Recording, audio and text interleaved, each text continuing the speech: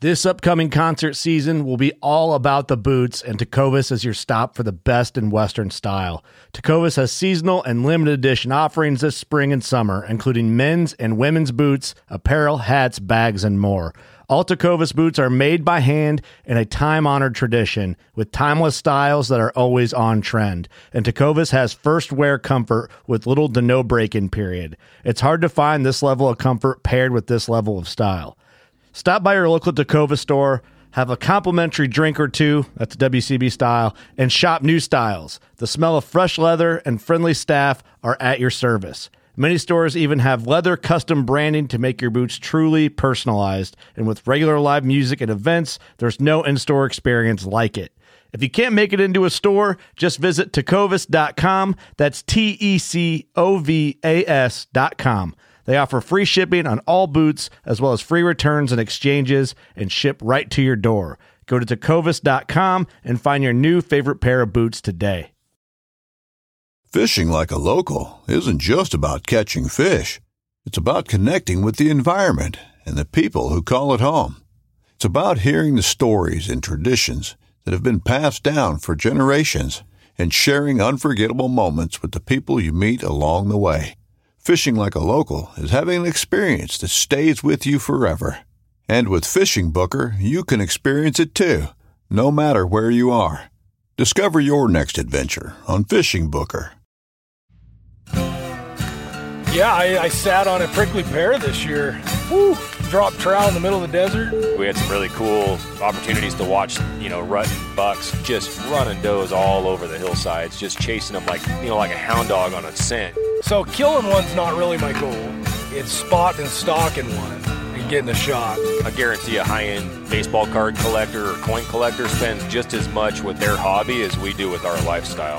When you feel like you're looking a mile away, but then you range it and you're like, well, that's only 700 yards. That's not very far. I don't get tired of sitting behind the glass because I know I'm going to find one, and then the whole excitement's going to start. This is Cory Ford. This is Shannon Mobbs. And you're listening to Living Country in the City. Y'all ready for your dose of flyover state spirit? Straight from the concrete jungle? Well, put down your latte and pull on your boots. It's time for Living Country in the City. Welcome to another episode of Living Country in the City. Before we go any further, I definitely want to say a huge thank you to Sawyer Products for their continual support of the podcast. Last year we were talking, and you guys are a big fan of those Sawyer mini filters. Yeah, right. Love that story. Sorting through giant mud holes and going strong. Yeah, that was shortly after the Alaska experience. Yeah, and I use a side pack of Sawyer mini with me in my pack in my just-in-case bag every day of the hunting season, regardless of where I'm hunting. If I'm in Arizona, Alaska, Oregon, or Washington, it doesn't matter. I've got one with me. Well, the way they have them set up is really versatile. I mean, it's a teeny little filter. It's super light. You can screw it onto a water bottle. You can screw it onto their squeeze bags. You can use it with their gravity filtration system. They have it. They use it for every setup they have, and it comes in really handy. You can use it as like a life straw if you need to. Yep.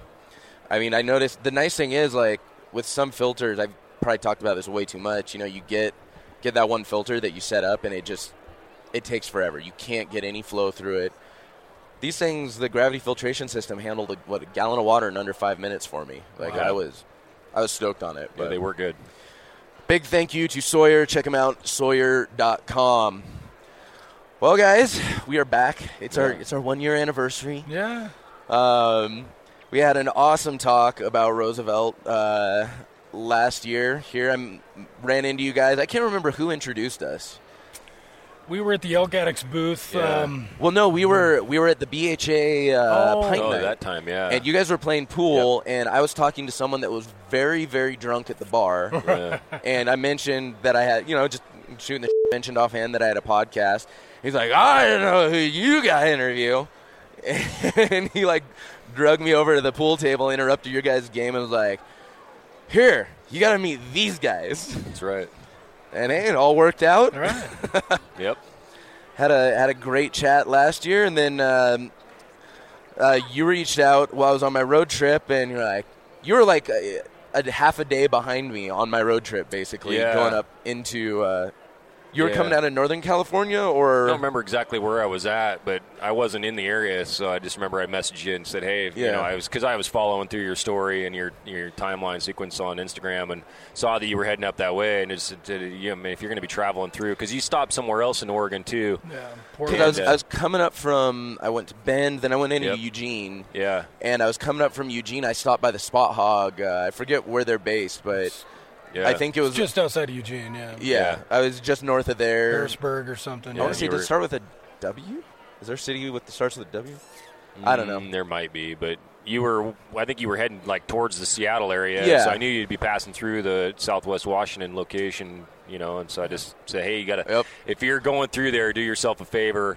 And actually, you didn't even have a place to stay. You were asking if you could, you know, maybe possibly we were talking about crash on a couch, and I said, well, if I was home, absolutely. But then I said, what you want to do, though, is you need to stop off at Shannon's and look at his trophy room. Yeah. And I was glad to hear that you did. Well, I think you ended up offering – one of you offered me like a – I was going to say you could stay in my camper. A camper. Yeah. And I was like – I was planning on going up to Mount St. Helens. That's right. And because it was one of those places ever since I was a little kid – for some reason, that was, you know, you learn about it in elementary school, and that I always thought it was so cool, and it always stuck with me, the story of Mount St. Helens, and I'm like, I finally get to see it. Like, I get to go up and see it. And so I was like, well, I think I'm going to go up and find just a spot, like a little campsite or something up closer there. And I wish I'd taken you up, because that was the most miserable time finding that little place that I ended up camping. And if the weather's not good, it really sucks. I got to see about 5 feet in front of me. Right. It was, because, I mean, that time of year, you know, it was what, cover, it's late spring, kind of. It was just thickest fog. I mean, it's as quintessential Pacific Northwest weather as you can get. Yeah. And, man, I was like, I walked up and I did a story, and it just looked like white wall behind me. I'm like, awesome, guys, I finally got to see Mount St. Oh, not quite. Not quite. It's there somewhere. But I got some really awesome pictures of the fog on the drive back, like cool, lonely, and like foggy road pictures, which were very dramatic and probably not worth the drive up there because I could have gotten them anywhere. Yeah. But it's beautiful in its own way, but it's not really worth the effort. Yeah, I got a lot of podcast listening done that day. It worked. But so we were also chatting middle of January. We both happened to be down in Arizona at the same time, albeit on about as far opposite sides of the state as you can get. Yep. You guys were down doing a little Coues and javelina hunting, and I was chasing muleys and javelina with my buddies up north. And so how'd that week go for you guys, or week, or how long were you there? Yeah, we hunted for 7 days. 7 days. Yeah.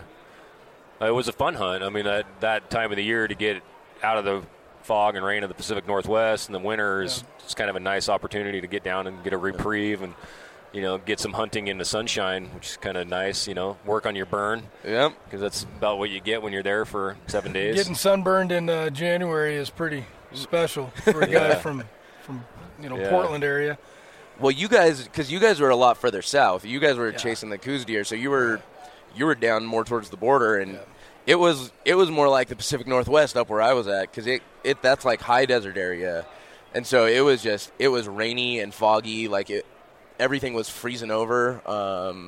Like we'd be driving through puddles, and every morning they'd refreeze, and my truck would be iced over every morning. So slightly different weather in the locations. Yeah, we got freezing temperatures too at night, a couple nights, but during the daytime, most of the days it would be at least into the 60s. Wow. It's just a drier climate too, so it's nice to get out of that.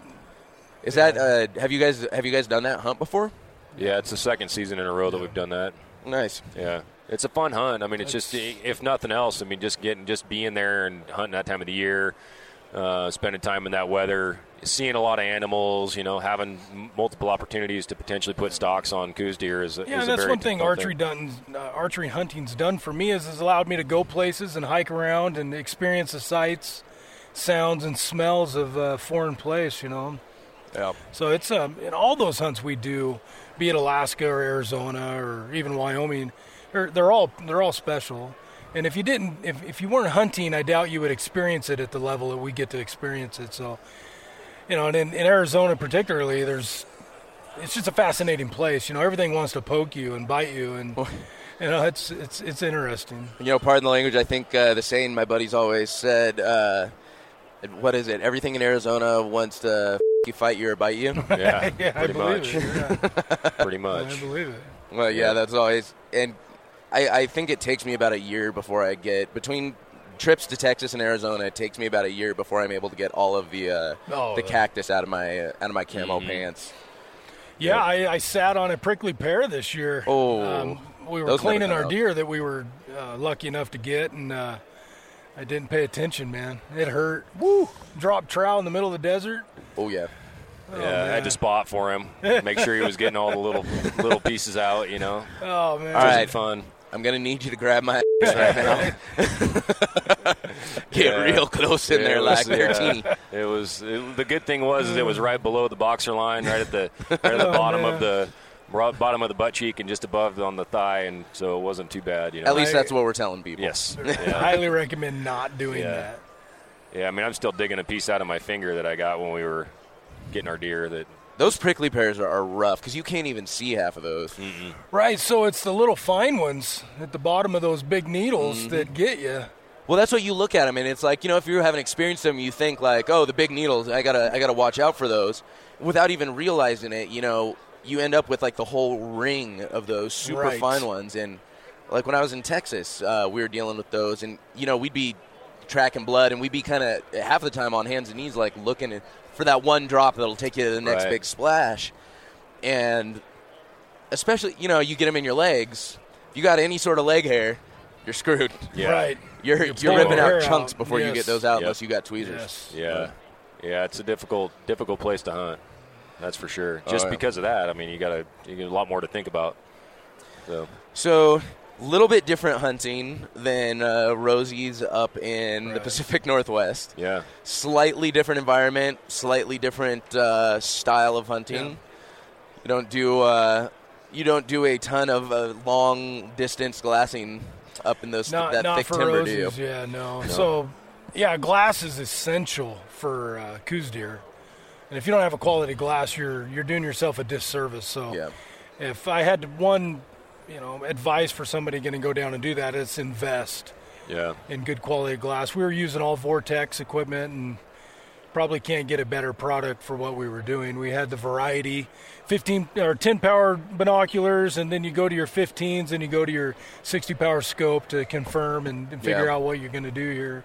Well, I feel like when you're, especially for Coues, muleys, you get a nice white butt sometimes, and they're pretty decent size. You can see them a little bit better.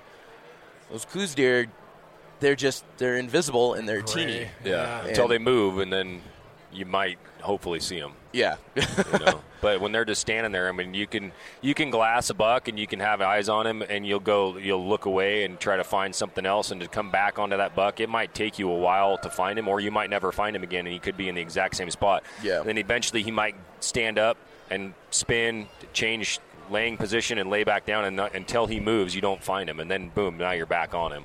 That's why I like having a good set of glass is it's the thing you need down there, really.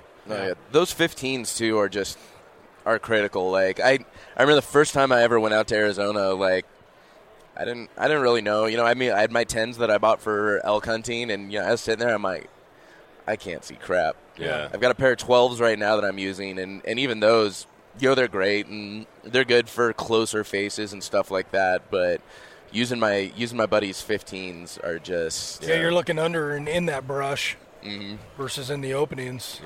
And that's where those little deer are, man. They're like a rabbit. I mean, I prefer the 18s myself just because I want a little bit more separation between my 10 or 12s, so I get that much more magnification. I mean, 3 power more doesn't sound like a lot, but it can be, and then that way you don't have to break out the spotter until you get way out there, or until you really want to get zoomed in and see what that buck is that you do find. Which we found, we ran one big, yours was an 80 millimeter. Yeah, 80. Or 85, and I was running a 60, so we had 2 different powered spotters too, and, we could really dial it in on either one to really get a good look at those deer as we were hunting them, to determine. I mean, granted, after like day one, you realize any buck's going to be worth going after, because to try to spot and stalk and kill a Coues deer with a bow is really, really tough. That's definitely like one of the higher achievements as far as like skill wise. Yeah, it's right up there with antelope, spotting and stalking antelope. So you don't want to sell yourself short and say I'm only looking for a certain class deer, but you still want to know what it is before you really, make the determination of how hard you want to try to kill that deer. So, we set a phone scope up on one, and Shannon could run video on his iPhone through the phone scope, and we had it pretty well dialed in. Once we got a deer located, we could figure out pretty quick what it is. Which just it makes it fun too, the enjoyment of just seeing them, because we go the whole season during Roosevelt season not seeing a lot of elk.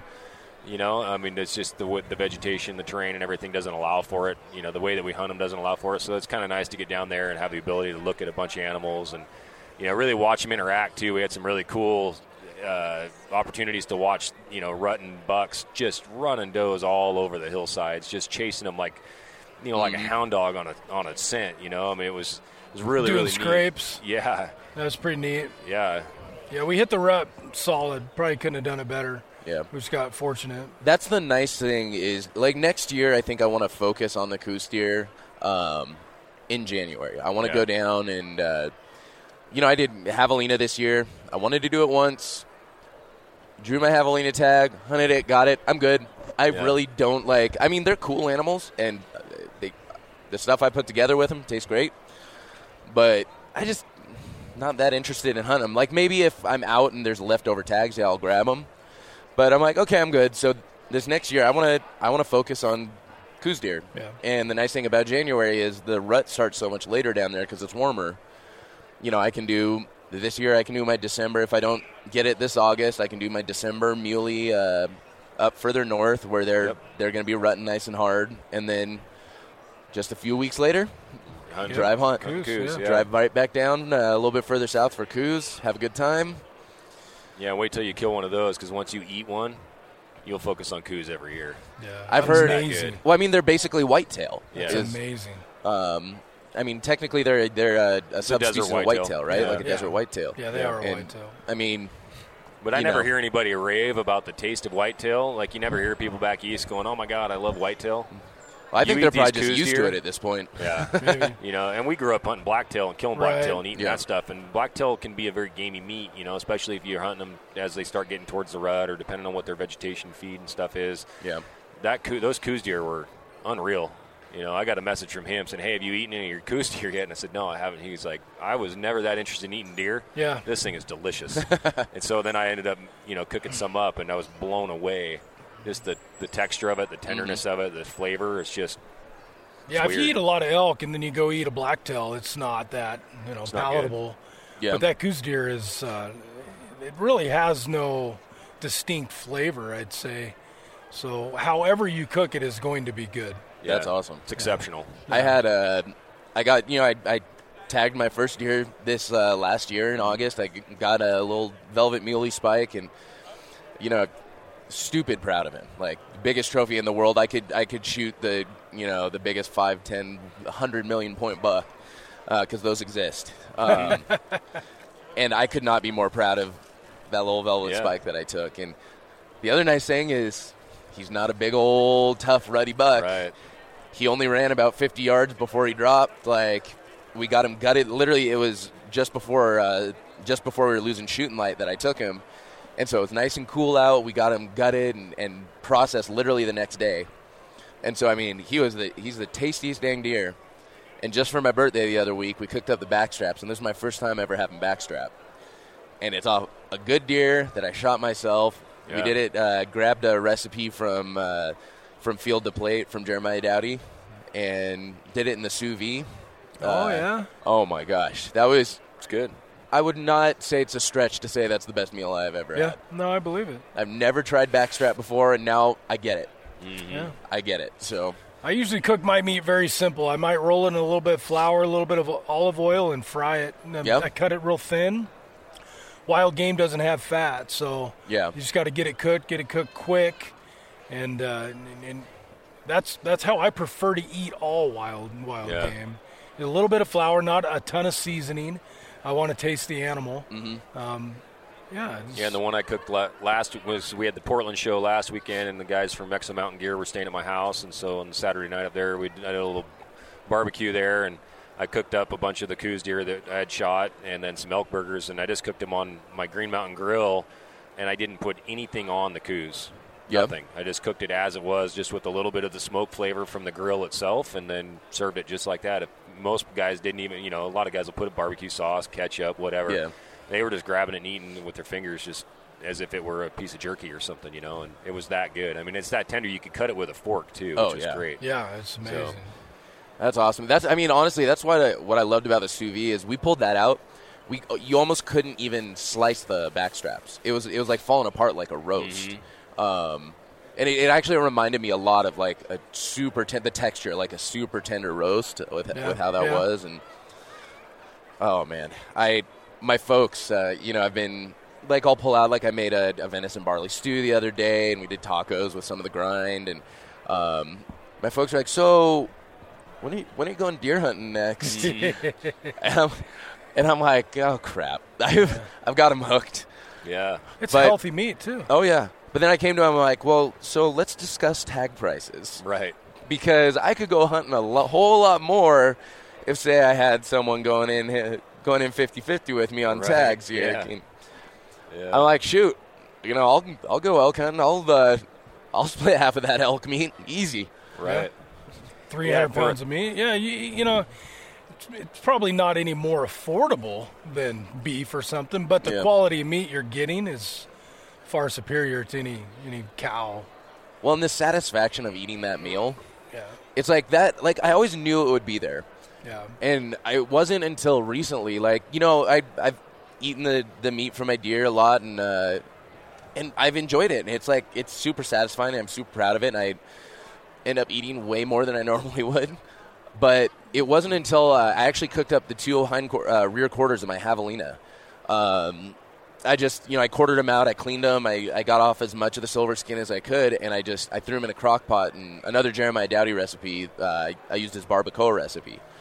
And, I mean, he made that for bobcat and coyote. So suffice to say, you can put anything in there, and it will be fantastic. And invited, like, the whole family up. My sister and brother-in-law and my nephews and everyone. And, we had, made, burrito bowls and stuff out of this barbacoa, and everyone was just sitting around laughing and just enjoying the meal together. I kind of had this moment where I looked at that, and I'm like, this is the most satisfying feeling in the world. Like, sharing it, it's the whole sharing aspect of sharing that game meat. Yeah. It's primitive. Yeah. You're bringing it back to the cave. Right? Everyone's in that cave together, and you go out and you take that meat and everyone shares it together. You go pick a bowl full of berries, and I'll go get me a javelina. Yeah, there we go.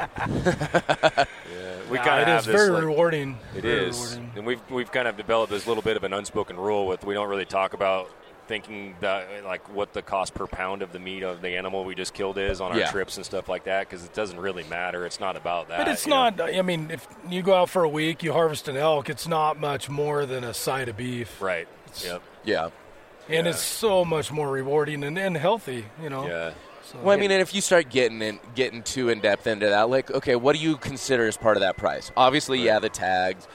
I mean, probably maybe the gas fuel. To get out, and your food that you eat along the food, you can't pack your food in because you're going to eat anyways. Food in a trip like that, people are always like, well, it's going to cost you more. Well, no, it doesn't cost you anything more, because if you're sitting at home, you're still eating. Yeah. So you take food and beverage out, unless you do something really special while you're on the trip that you wouldn't do at home. That's a different story. But, to have, food as an added cost, it shouldn't be in there, so. But it's like, do you start figuring in, like, okay, I have to amortize the cost of my bow across these 3 hunts. Right. And you can get kind of ridiculous with those calculations, but you're going to have hobbies anyway. Hobbies cost you money. And, exactly. And this is a very healthy hobby to have. You're physically active. Yeah. You're seeing places you wouldn't normally see, so. That's well worth the expense. I guarantee a high-end baseball card collector or coin collector spends just as much with their hobby as we do with our lifestyle. Oh, absolutely. And that's the thing, too, is anybody who ever says, like, oh, well, your hobbies. I don't have hobbies. Hobbies are things that people do on occasion just, to pass time. This is, if you're doing something or thinking about it 365 days a year, it's a lifestyle. It's part of who you are. Right. Oh, yeah. And so if we're constantly thinking and talking about that, then that lifestyle cost is really pretty small compared to what a lot of other people's actual hobbies are. When you start to amateurize the whole thing, And, I mean, I go to Alaska and fish every summer for a week. I could fish all year if I wanted to in the Northwest, but I like to go up there for a week. It costs me a little bit of money, but I catch a bunch of sockeye and halibut, and I bring it home, and to me, it's like, yeah, it might cost more to do that than to go buy it in the store, but there's a massive non-monetary value when we're sitting having a barbecue with some friends and my significant other sitting there telling everybody like, oh yeah, Cory shot this with his bow last month, or Cory caught this fish in Alaska last summer. That in itself right there, when everybody else is like, they don't have the story of like, you wouldn't believe the stock I put on that salmon walking down the grocery store aisle. It took me 2 hours to, it's like those Side things note, aren't there. I think I see a short YouTube video series from that might need to happen. Yeah, very much could be. Yeah, very much could be. The urban hunter. Yeah. The supermarket assassin strikes again. What you need to do, play in the wind in the grocery store is a little difficult because when the air conditioner kicks on in this aisle, it'll completely switch on you. First thing you want to do is check the aisle to see if you got vents above you or if they're in the next aisle over. You're going to have to scout the week before just to know which days and which times that air conditioner comes on and the wind switches. So really advise you to get some really fine, baking soda from aisle 6 to check the wind with, You can do it. Man. You could definitely do it. Somebody, I do not have time to make that. Somebody listening, please do that. Right. Push your way through the fruits and vegetables section where the foliage starts to get a little thick. We got some weather coming in when you hear the lightning noise and the mister kicks on. We're going to wait out the rainstorm. Weirdly enough, when I was really little, that used to freak me the hell out. Yeah. That used to scare the crap out of me. When the thunder, lightning, it made me so nervous. I hated doing that. Yeah, well, I didn't get it. When I was young, I was like, they're watering dead plants. I'm not really sure what the purpose is of that until you kind of grow old enough to realize. Keep moisture on them, Yeah. They don't just dry up the second that they're cut, or picked. But yeah, that's pretty funny. That would actually be a pretty funny video to do. Maybe get a Nerf bow or a Nerf gun or something to. Oh, that would be great. Yeah. So what are some of the other differences? Obviously, glass plays a huge role. I mean, and glassing is not a skill of mine. I've discussed this a couple of times. I struggle with there's obviously something very focusing and peaceful and calming about it that I enjoy, but also on those days where I'm not seeing anything, it's like I struggle so hard with the patience and the mental focus to where if I'm not seeing anything for I'm sitting there for half an hour, 45 minutes, and I just haven't seen anything. I'm glassing, but then all of a sudden I realize I look past this whole section of this hillside or this whole grid portion. I haven't actually seen anything. I've just glazed over. My mind's somewhere else.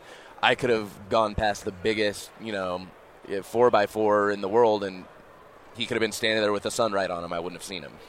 So glassing is not a skill of mine. Something I'm trying to develop, but it's tough.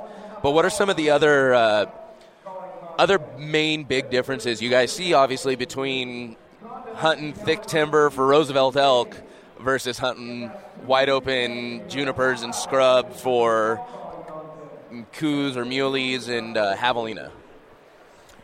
Yeah, so how we hunt them on the coast for Roosevelt is we're real vocal, and you're not going to do that kind of stuff with the Coues. So you need to find them from a distance.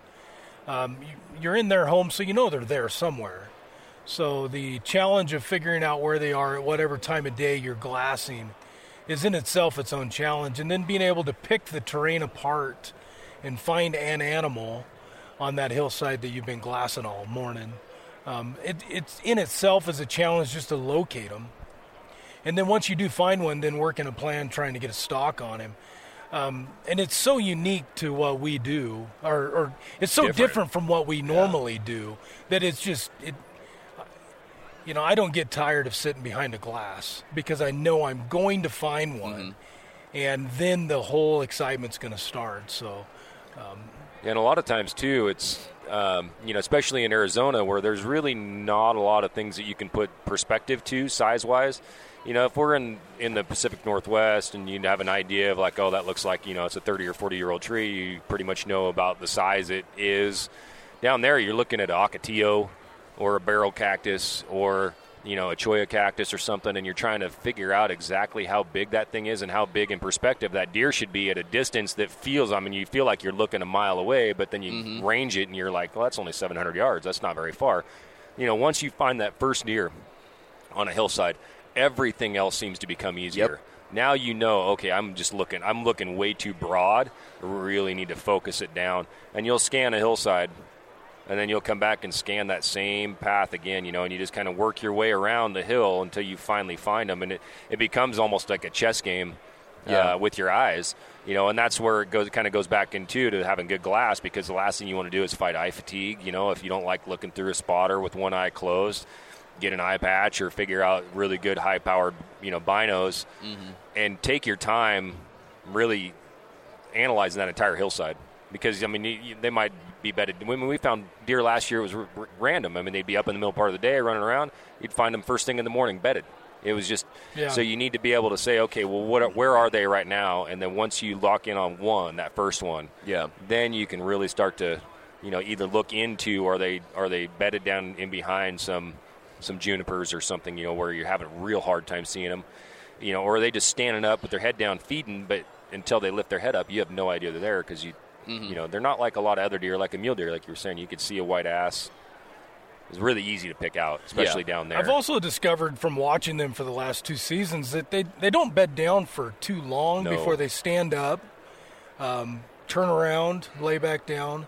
So knowing that eventually one's going to stand up keeps me scanning. Yeah. So did you miss him the first time? The anticipation of one standing up and you seeing him finally, even though you've been looking at the same hillside for 2 hours, that he moved just enough for you to get, or the sun moved and the shadows have changed and now he's exposed. Yeah. So and you'd probably get up and move around too if you were laying on the cactus for 20 minutes. Yeah. Crazy.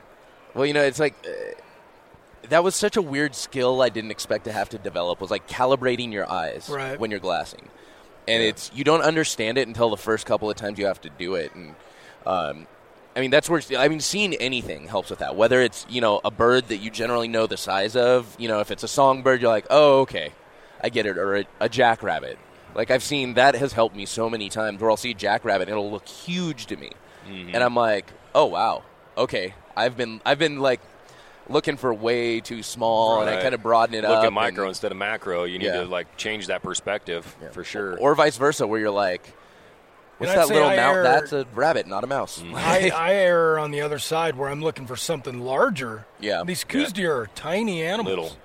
So, we're looking at elk most of the time, which stand out. You don't need just a little bit. Right. So now I got to recalibrate my eyes to see a Coues deer, a solid gray animal, and it just blends in with everything. And he's no bigger than a jackrabbit. And we go from hunting elk to then we hunt mule deer, which, in the areas that we hunt mule deer, it's very open, not all that much different in terms of what you can see than what we're hunting in Arizona, but finding them is way easier, and then move to Arizona and hunt those Coues, which blend in so well with the terrain, the vegetation. It's just, it's a totally different glassing scenario there. And it really does test your eyes a lot, and your patience more than anything, because you can sit there and scan over a hillside and be like, nope, no deer, let's move on. That's not the way that it works out, You have to sit there for a long, long time because it might take just a movement, that deer stand up, spin around, lay back down, and then hopefully you're looking in that spot. And then from there, okay, now we're locked in. Well, that's why it's nice to have multiple guys, too, with different powered glass, because – you may have the guy with the 12s or whatever that is, gets a bit broader of a view, is more doing some more scanning, while, someone with the spotting scope or the 18s is really picking under the bushes looking for the details. Because that guy in the 12s may get that movement just out of the corner of his eye, and he can send one of you guys to lock in on to it. really pick that spot. And we found that last year we went down there with John Stallone and his friend who helps him guide and stuff in the Arizona area, and we hunted with those guys. And Jake and John were really good glassing with a spotter. We were running glass, but we were underglassed, and so it was kind of an eye-opener in terms of what we were missing out on. And I was running 20-powered, and I think you only had your 10s at that time. Yeah. And you just come to find out that you need a much more significant glass. And so going back in it this year, we talked with the Mark Boardman from Vortex, and he gave us some stuff to test out while we were down there, and was just blown away. For one, I mean, the quality of the glass for the cost is exceptional. Yeah. And then just how much more you see when you're running, these multiple stages of glasses. It really kind of is like a 3-part process in terms of seeing them, depending on where you're at, that low, middle, and high-end optic magnification. And we saw far more deer. Like, we found far more deer this year just on our own than we did the previous year, just purely because of that, and so that made it another level of fun too, because now you're starting to get really good at finding little things. And growing up hunting blacktail in the vegetation that we hunt in, I mean, you'd be glassing into a little stand of timber, or you're looking into, like, you're looking through brush, through stuff, and you get really good at, like, spotting an ear or at a 100 nose. yards. At 100 yards, or a tail. You see a tail flicker, or that's a funny looking tree branch. Well, it's not a branch; it's an antler. And so I've always prided myself on being able to spot those things. I mean, I've had some stuff where I've spotted blacktail that I've shot in the past where I wish somebody saw what I was seeing, because they'd be blown away that I even saw that deer standing there. And then you end up killing them. And so when you get down there and you get kind of humbled because you're struggling to find deer in a new area, and these other guys, seems wide open. It does. It seems like it should be a piece of cake. Well, that land too, even if it looks flat, it hides something about how the bushes and the junipers and all that stuff just lays on that land. It hides, like, you swear this is like 100 yards flat straight across. Turns out it's just a mile, like, it's actual walking distance. It's like a mile of rolling, weird things. And those cuts, especially with javelina too, and those Coues deer, you'll see something kind of just, you think they're walking straight, they disappear out of nowhere. They use those and you cuts. never see them. Right. I was surprised to realize that they hit those cuts and go up and down them. Mm-hmm. So understanding that, coming from where we come from, it's a learning experience for us. And I don't claim to be an expert at it right now. I'm still learning. Of course, I'm still learning elk. But, so, realizing that these things will use those avenues to escape is an eye-opener for sure. Yeah, we found them, we could kind of start to predict, if we kept seeing deer in one area, what their route out would be. The deer would tend to drop into these specific drainages and work their way up and over the ridge into it, like across the saddle, almost like clockwork every time they would move out, or if they were moving from where they were feeding first thing in the morning to where they were going to go bed for the rest of the day. You almost knew the exact route. So that the day that we ended up killing our deer down there, we had, which was like our second to last day of hunting, I think, we actually put Joey Pyburn up on the ridge top in an area where we'd hunted that same area 2 days prior, and we had seen all these deer continually move across the hillside and up and over that saddle. So we put a guy first thing right there, and we almost had an opportunity where I was glassing up as Shannon and Scott Salmon, the other guy that were with us, were working a buck that Joey had spotted from up on the ridge top. I spotted a buck moving into Joey and working his way up to that saddle. And whether they heard Joey and I on the radio, because we had radios, whether they heard Joey talk, or whether that buck heard Joey talking, or somehow he winded him or saw him, that deer ended up just squirting over the saddle just outside of his range, and it was almost a perfect scenario where we had the guy in the right spot to kill him, but he just didn't have a shot when that buck went up and over. And then right shortly after that is when I heard the two bucks that we shot fighting, working their way down the drainage next to me. Just a really, really rare and unique opportunity to have two bucks locked together. So then I snuck down. I don't know if you read this story on Instagram. Yeah, I saw that. But. So it was pretty impressive. It was a once-in-a-lifetime scenario probably. It's not the way that we would have envisioned or even necessarily wanted the hunt to go down. If you're a spot and stock on a Coues deer that was bedded is a much more Yeah, I still haven't successfully spot and Yes. stalked a Coues deer. Yeah. Yes, this was by no means a spot and stalk. It was presented with an opportunity, and you take it Yeah. on what were two really nice Coues deers, and it makes for a great story. But I'm not going to be like, I'm a Coues expert. I don't need to go back next year. I got it dialed in because I don't. I just walked down and shot one at 18 yards that just happened to be locked up with another buck, and then Shannon shot the one that was still not dead, and that was it. I'll have to link to that story on Instagram because it is a really interesting story, and it was a cool picture to go with it. Yep. It's one of those ones where the fact that you weren't able to get that spot and stock victory, but the story was cool enough to where it kind of makes up for it a little bit. Yeah. You're like, okay, I can spot and stock one next year. No, there's still business left unattended down there. The day before is actually what will keep us going back, because Shannon was within about 30 yards of about 130, 140-inch Coues buck that was bedded down in a spot where he was killable, and lack of communication buggered that hunt up, and we should have had a dead deer. And that one, he's just an absolute stud. And I was 30 yards from him, and they're still hard to see. Yeah. I struggle with that, actually. I finally moved to glasses from contacts because contacts really suck when you have to put them every morning before hunting. Yeah. And so that's helping a lot. But, I just struggle to pick out those details sometimes. And especially when I'm putting a stock on something. I'm still learning that whole technique of, knowing right where they are. And a lot of the times I've blown stocks because I thought I was far enough down, and it's just the angle was a little different from where it looked. And it turns out this juniper he's bedded under is a little bit further up, or in a little bit different spot than I actually thought it was. And I pop out too soon. All of a sudden I see a bunch of doe noses straight at me. Yeah. And the buck doesn't like or that. there, you're stalking a buck, and in between there's 3 other deer. Oh, yeah. And so as soon as you bust one, they're all gone. Mm-hmm. So that's a challenge, and you got your target animal, and then you're trying to figure out if there's anything bedded down in between you and him. It's a challenge, and you don't see half of them. Joey was stalking a certain buck, and he wasn't 5 yards from a bush, and there was a deer right in the middle of it. Mm-hmm. And it blew it out and blew the other deer out of the country. Yeah. So, and he was within 100 yards of that buck. He was. And that buck didn't have any idea he was there, and that smaller deer that was under that bush. I mean, we were watching and filming the whole thing, and that deer blew out of there, and it just took all the other deer in that area with it. They just kept one by one filing out of there because they knew something was wrong. And that buck that Shannon was stalking, it wasn't the buck that got him; it was the doe that was with him.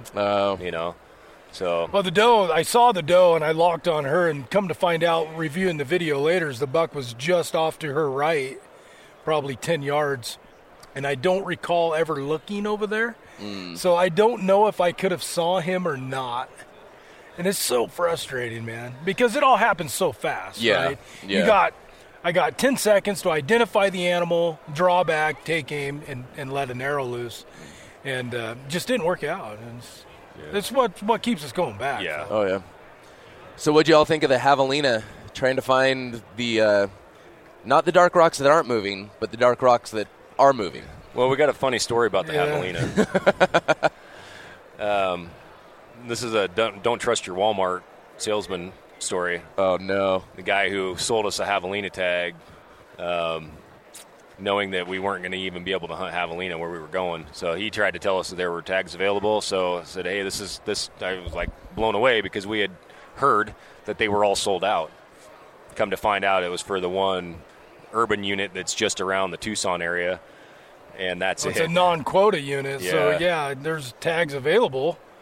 But just for this specific unit, and the unit we were hunting Coues in, there was no tags available. Yeah. So they, you got to enjoy me. Yeah. And that guy should have known better. Should have asked more questions about where we were going to be. Right. But And they got me game. $100. Yeah. Arizona Fishing Game will probably have to address that before too long. It's not the first time we heard that they've done that. In fact, just on this trip. Yeah. So hopefully they, get on a little more modern system, which will show in a, because it's like you're buying a fish stamp from them. It's a little booklet. They don't have any idea. They just handwrite everything and hand it off. So it's Well, those what was it? I think it was the tag I had last year for my over-the-counter deer tag.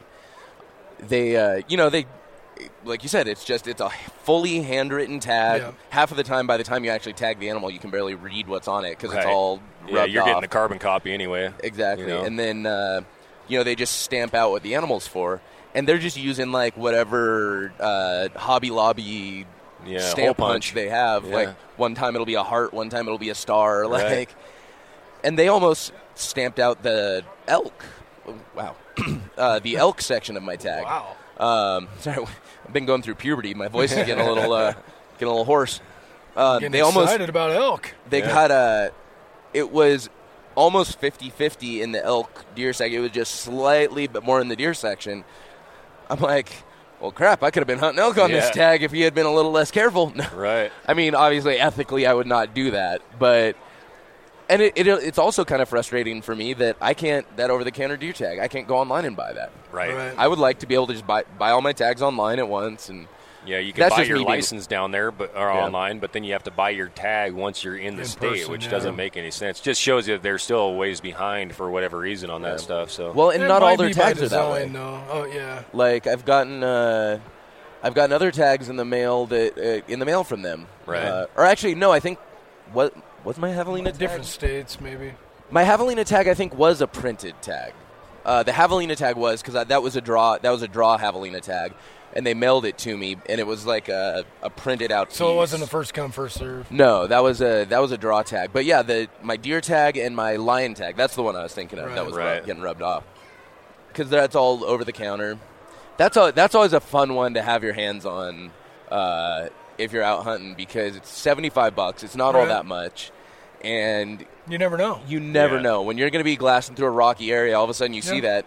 You got a rifle on hand. I mean, don't get me wrong. I'm not trying to put a spot in stock online. I would in a heartbeat. No thanks. Yeah. I will. So last year in Arizona, in August, we're going out to this spot. We're taking the Ranger out. We're gonna go glass, and we're not even like close to this point yet. We still, I think, have the music playing in the Ranger. Like we're just cruising out to where we're gonna go park to hike up in glass.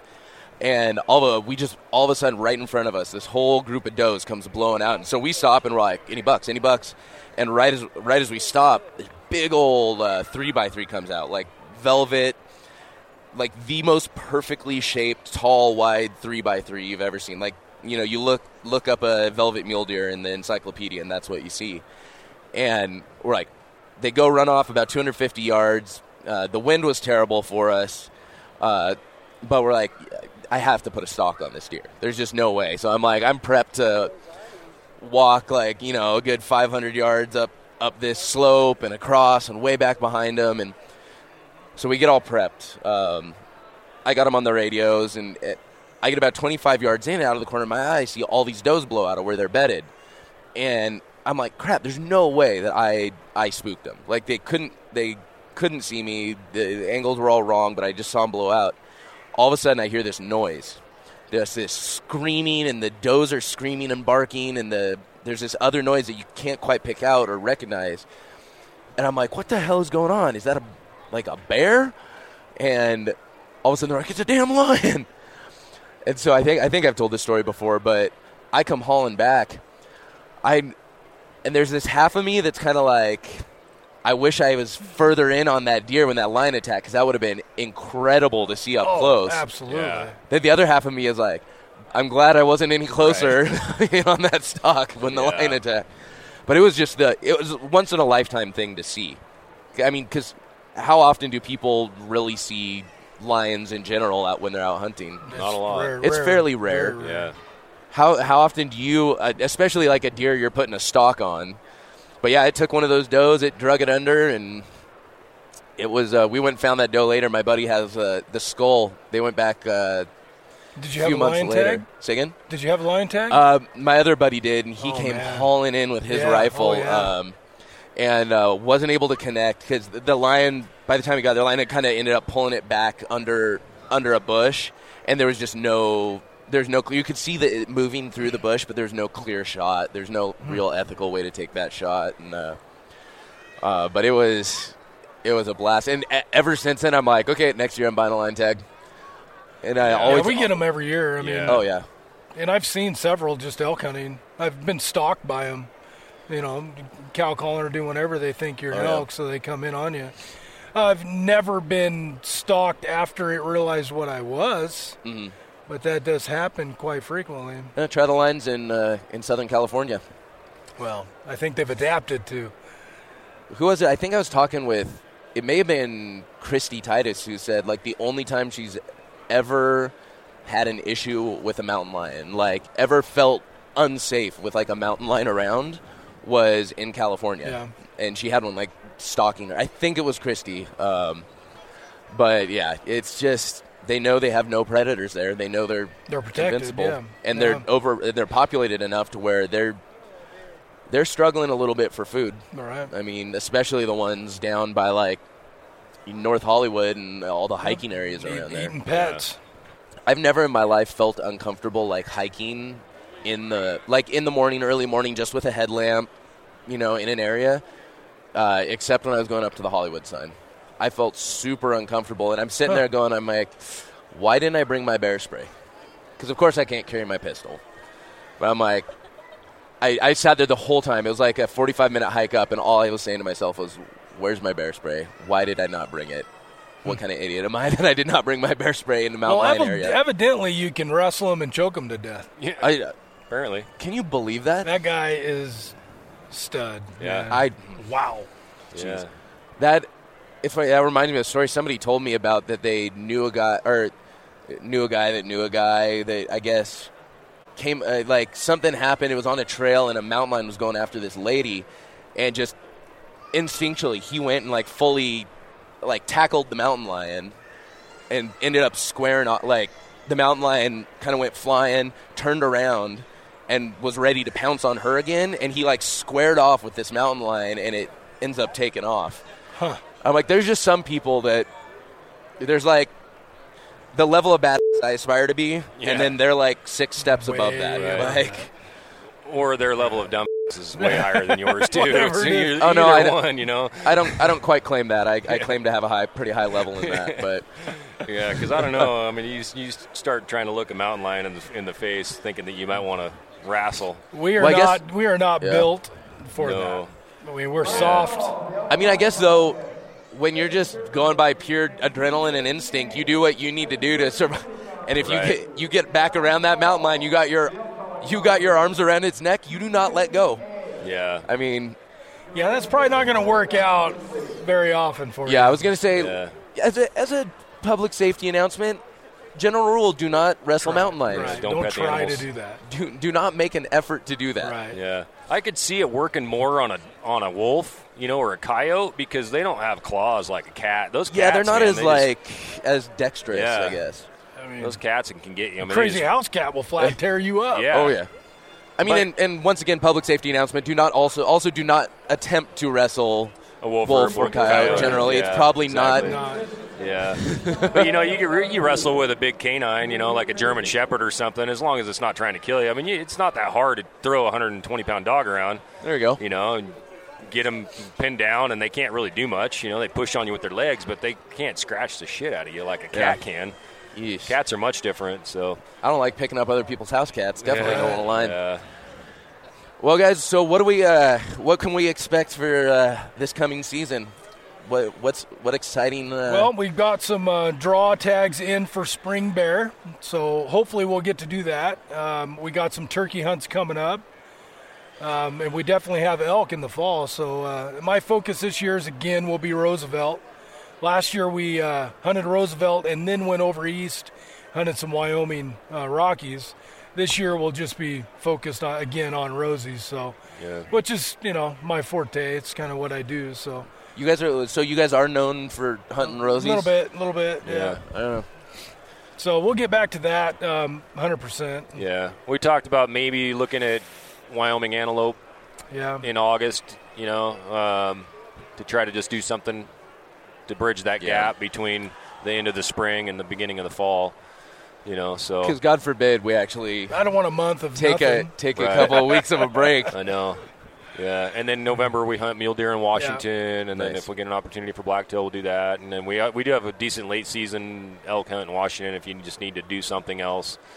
And then back to Arizona again in January. So we got some stuff lined up for the year, but I was debating Wyoming antelope this year, and I was definitely going to do it if I ended up getting a January muley, but I mean August in Arizona, that's everyone's favorite place and time of year, I'm sure. No, but I've got that over the counter tag still, and they're out there in velvet, so I'll probably end up over there, but I really want to do Wyoming antelope one of these days. It is a blast. Yeah. It's a blast. It's an all day hunt, because they don't go anywhere. So and they're out in the open. It's guaranteed action. You can spot and stalk an antelope, you are a stud. Yeah. Oh, I helped my buddy this last August when I was going out for that muley. My good buddy Mason, he had his archery antelope tag, and that was, he worked. Yeah. He put in the work, and we thought we got it done. Just ended up not coming through, last day. And then the last day I ended up getting my deer, but hats off to anyone that's able to spot and stalk archery antelope. I did it a few years back, and several attempts, several failures. Finally sat on a water hole and killed me an antelope. Mm-hmm. So killing one's not really my goal. It's spotting and stalking one and getting a shot is my goal. So hopefully we get an opportunity to do that. We will probably still utilize the water holes since that's the most effective way of doing it. But my goal is spot and stalk. Yeah. It don't have to be big. Belly crawling on an antelope in the sagebrush is just so fun, man. It's so cool, man. Fun. That's such a cool thing. And they're a unique creature, right? They're just different, They kind of act like a bird, the way they kind of run, and they're just very fidgety. They're really weird and fidgety. Yeah. One of the coolest things I saw when we were on that hunt was we were watching this coyote. There's this whole herd of antelope, and they had a couple of younger, like real young ones with them, and we were just kind of watching them, seeing where they were going to end up, if they were going to hang in the area. And we're watching this coyote that's kind of up from them on the ridge, and he's like running back and forth. Like you can tell he's kind of deciding if he wants to go in. And finally he goes for it, and two of the satellite bucks just full on go after him. Like they are going to wreck this dude's day. And they end up chasing him way up over this ridge, like out of our sight, over the ridge, and then they come trotting back. Like you can tell they're all like puffed up and like proud of themselves. They're like showing off for the ladies, Oh wow! It was just one of the coolest things. Yeah. It was just it wasn't even the herd. The herd buck was like, they got it. Yeah, I'm going back to my women. That's awesome. Another cool animal. So neat to see that stuff though. All right, as we are winding down, remind the fine folks where they can hunt you gentlemen down on the interwebs. Yeah, so Instagram is really easy. It's just at Angry Spike Productions. Facebook is Angry Spike Productions as well. And then we do have a website, either angryspike.com or angryspikeproductions.com will get you to all our social stuff there. YouTube channel has more recent videos that we've been putting up of the hunts from the last few years on there. And that's just, again, at Angry Spike or Angry Spike Productions. And then on our website, we still have all of our old DVDs are available for VHX download on there as well. So we're not real hard to get a hold of. We've got all the social stuff covered, but we're not super active into social either. Our goal isn't necessarily to, get a million followers. It's to continue to do what we do in the hunting world as much. The social stuff could go away, and we're still going to be elk hunters. Yeah, so absolutely. It doesn't define us by any means, and we're not fishing for likes or anything like that. We do our thing and try to share what we can with the people who do appreciate and enjoy the stuff that we do. And people like yourself, and we enjoy following. We use social as more of a way to keep connected with everybody and see what everybody else is doing, which is always fun to watch. Like your stories about trying to find that first elk, trying to get in on that first bull, shooting that first fuzzy-headed spike buck, things like that. So that's the benefit of the social, but we're not real active in it. So absolutely. All right, so if you guys remember from last time, I always like to end with maybe a little advice or inspiration. If somebody, was watching one of your videos that came up to you here at the expo and said, I really, really want to get into hunting, but I just don't know if I can do it. I'm intimidated. There's so much to learn. I don't have the background in it, or I don't have the resources. What advice or inspiration would you give that person? You are a part of nature, whether you think you are or not. Humans, man, we belong out there, and you spend time out there and you will adapt to the environment and you will find success over time. Yeah. So don't be afraid to do it. And at a show like this, there's going to be thousands of people that come through here today that are seeking the exact same knowledge as you. So don't be afraid to ask people questions. There are people who have figured it out much, whether it's because of failure over time or just because of time. More people than you think in this industry are willing to help other people out. It's not just a me industry. So don't be afraid to ask questions. Reach out to people. Come here, pick brains. Try out gear, do your own R&D. But just don't think that because you've never done it before. I mean, you're a prime example. Don't think that just because you live in the city doesn't mean that you can't get out and learn how to do this on your own. It's possible. Absolutely. Well, guys, thank you so much for taking the time to hop on. It was a blast catching up. Absolutely. Talking a little hunting. Yeah. Talking Arizona with a couple of guys from the Pacific Northwest. Right. Yeah. Yeah, thanks, Sam. Appreciate it. Appreciate it, man. It's always fun. All right, y'all, that'll do it for episode 98 of Living Country in the City. Really great to have Shannon and Cory back on the podcast. Good to hear from them again. Make sure y'all check out the show notes page at livingcountryinthecity.com/98 for links to everything we talked about in today's episode. But until next time, keep it country, y'all. Thank y'all for listening to Living Country in the City. Get show notes and check out the blog, product reviews, events, and more at livingcountryinthecity.com.